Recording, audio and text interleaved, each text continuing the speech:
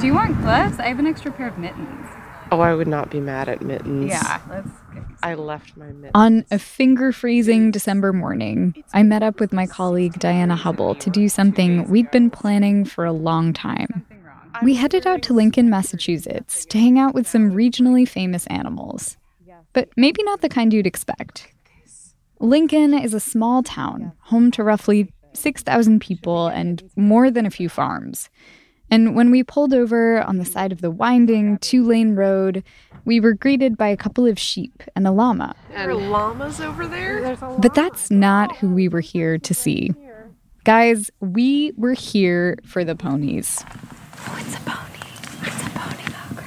Oh, and it's really cute. So we walk out into a field and are surrounded by maybe 50 of them. They're beautiful and weird and arranged in concentric circles. And I should add, none of them are alive. Not that they're dead, they're just inanimate. We've got vintage rocking horses, giant wooden hobby horses, spray-painted plastic ones. Collectively, they make up one of the most unusual herds you'll ever see. And within the community, they are legendary. I'm Abby Peralt, and this is Atlas Obscura, a celebration of the world's strange, incredible, and wondrous places. Today, I'm going to pass it over to Diana, and she's going to bring you into this circle of creaky ponies that's come to be known as Ponyhenge. How did all of these ponies get here? And what happens to them once they're a part of the herd? And how did they become not only a fixture of this town, but also kind of a reflection of it? Atlas Obscura writer Diana Hubble has the story. After this.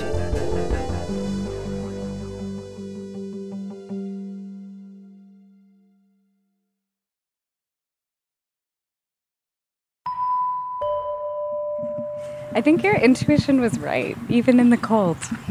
The people come. People come. The people come to the henge. Ponyhenge has been here in Lincoln, Mass. since 2010. I grew up in the neighboring town about a 15-minute drive away, but I didn't actually visit the henge until Thanksgiving a couple of years ago. When I showed up for the first time, there were at least a dozen people out in this field, all taking pictures with 40 or 50 old rocking horses and hobby horses, and this one rocking duck. Someone had arranged them all in giant concentric circles. It was joyful, but, kind of strange. There's a lot of local lore about Ponyhenge around here. When I asked around, people told me that a lone rocking horse just mysteriously appeared in this field one day. Then all of a sudden it was joined by another, then another, and another. And the herd just kept growing and no one knew why. But the true story, it turns out, is less mystical and more sweet. I mean, I am like a scavenger and a yard sale person, and I love old objects, and we live in an old house. So This is Elizabeth Graver. She lives here. There's a free cycle station at the local town dump, and that's where she rescued the very first rocking horse for her daughter. Our older daughter, Chloe, absolutely loved it, was a kid who really liked to move, and she galloped and sang She'll Be Coming Round the Mountain, and she got massive use out of it, and our younger daughter liked it too. But then, in a scene right out of Toy Story, the kids eventually grew up.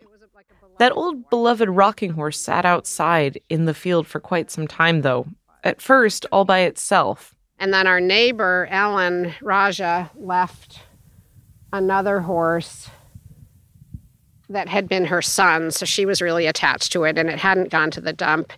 And then my friend Marlene added one. At first, we sort of knew their origin. For a while, it was just these few, but then more ponies started showing up anonymously and always in the middle of the night. At first, Elizabeth and her husband just kind of went with it. At first, I kept really close track, and I would post on Facebook every time there was a new horse, and then I very quickly gave that up. Pretty soon, people started stopping by to take a look or walk around. And then in 2015, Elizabeth, who's a professor, was on her way to teach a writing class when she got a call from the Boston Globe. And the reporter called very urgently and said, like, this is so-and-so from the Boston Globe. I need to... And I said, okay, I'll talk to you, tomorrow. And he said, no, I'm on deadline. And I thought, this is ridiculous. There's, major world events happening. How can you be on deadline? Why is this so important?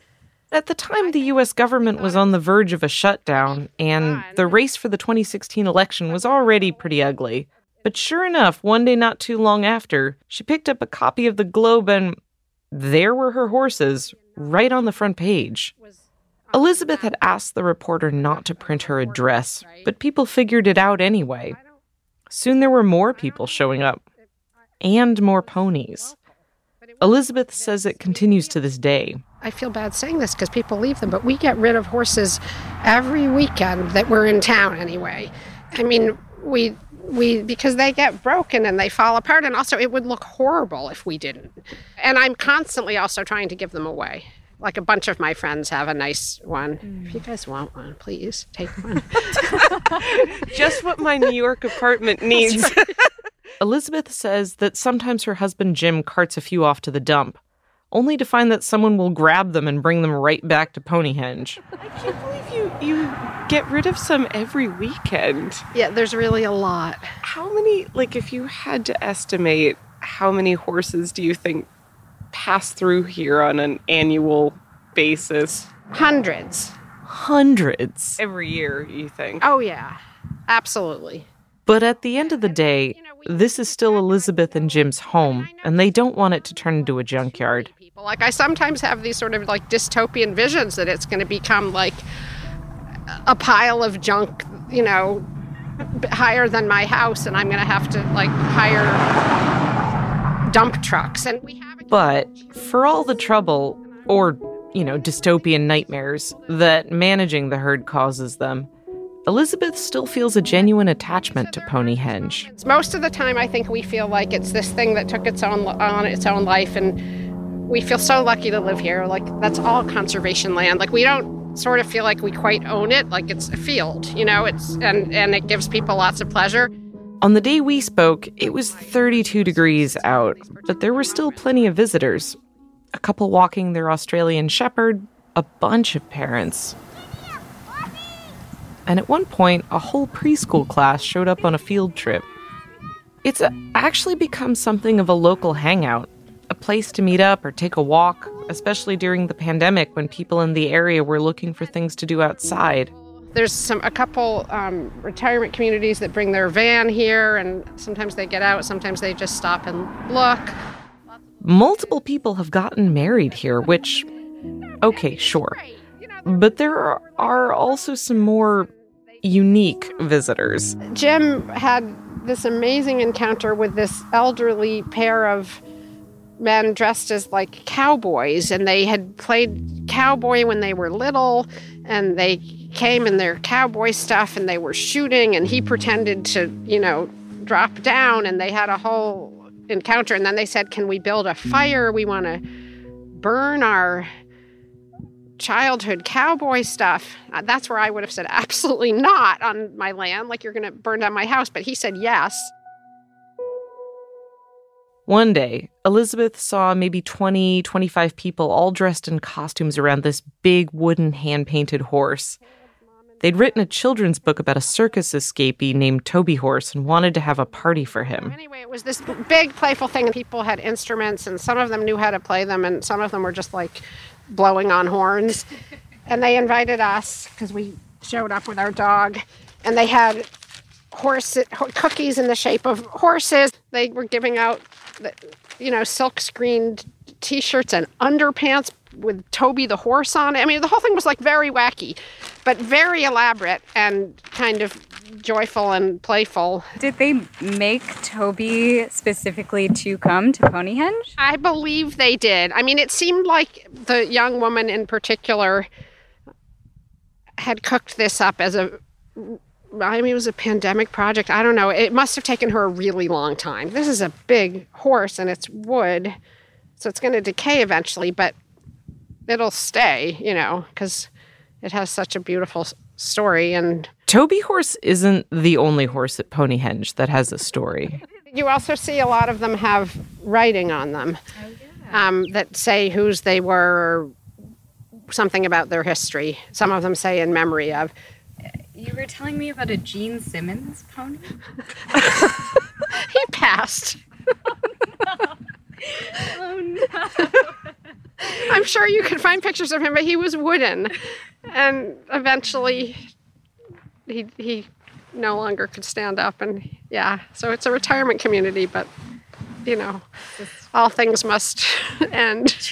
The circle of life over here. Side note, the last time I was at Ponyhenge, the Gene Simmons pony was alive and well, complete with full Kiss Band makeup and a bright red tongue sticking out. As I look out at all these rocking horses and that one lost little rocking duck, I can't help but wonder, what will happen to Ponyhenge?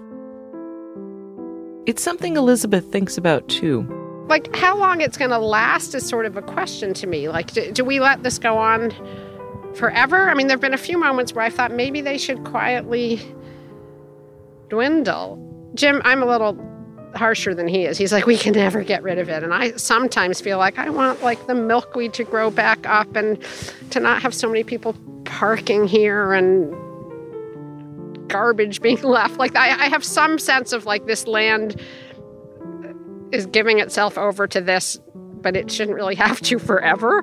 But at the same time, I don't think, I can't really actually imagine. First of all, it would be a lot of work to get rid of them. And second of all, I just think people would be too sad and we couldn't do it, so. I feel like you'd have a constant stream of horses showing up anyway for the next couple couple of of years.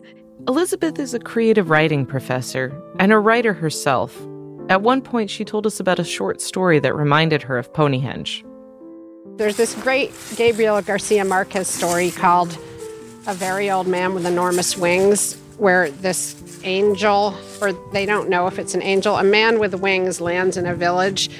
And at first people are like amazed, and then it becomes part of commerce and tourism and voyeurism and pleasure and fantasy and, you know, like a million different things. And then he starts to kind of decay. And I've thought about that story in relationship to this. Like, here's this wondrous thing that just appears. I've always loved that particular story, and it does feel like an apt comparison. Ponyhenge is this thing that's part magic and part tourist attraction, and also kind of a part-time job at this point for Elizabeth and her husband.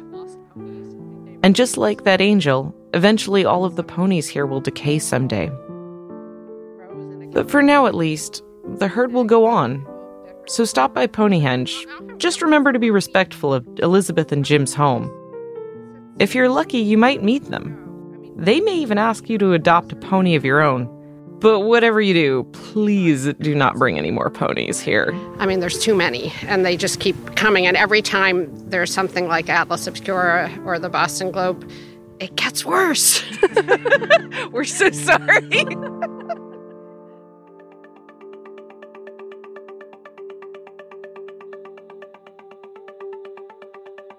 Our podcast is a co-production of Atlas Obscura and Witness Docs. The production team includes Dylan Thuras, Doug Baldinger, Chris Naka, Camille Stanley, Willis Ryder Arnold, Sarah Wyman, Manolo Morales, Baudelaire Seuss, Gianna Palmer, Tracy Samuelson, John Delore, Peter Clowney. Our technical director is Casey Holford. This episode was sound designed and mixed by Luce Fleming.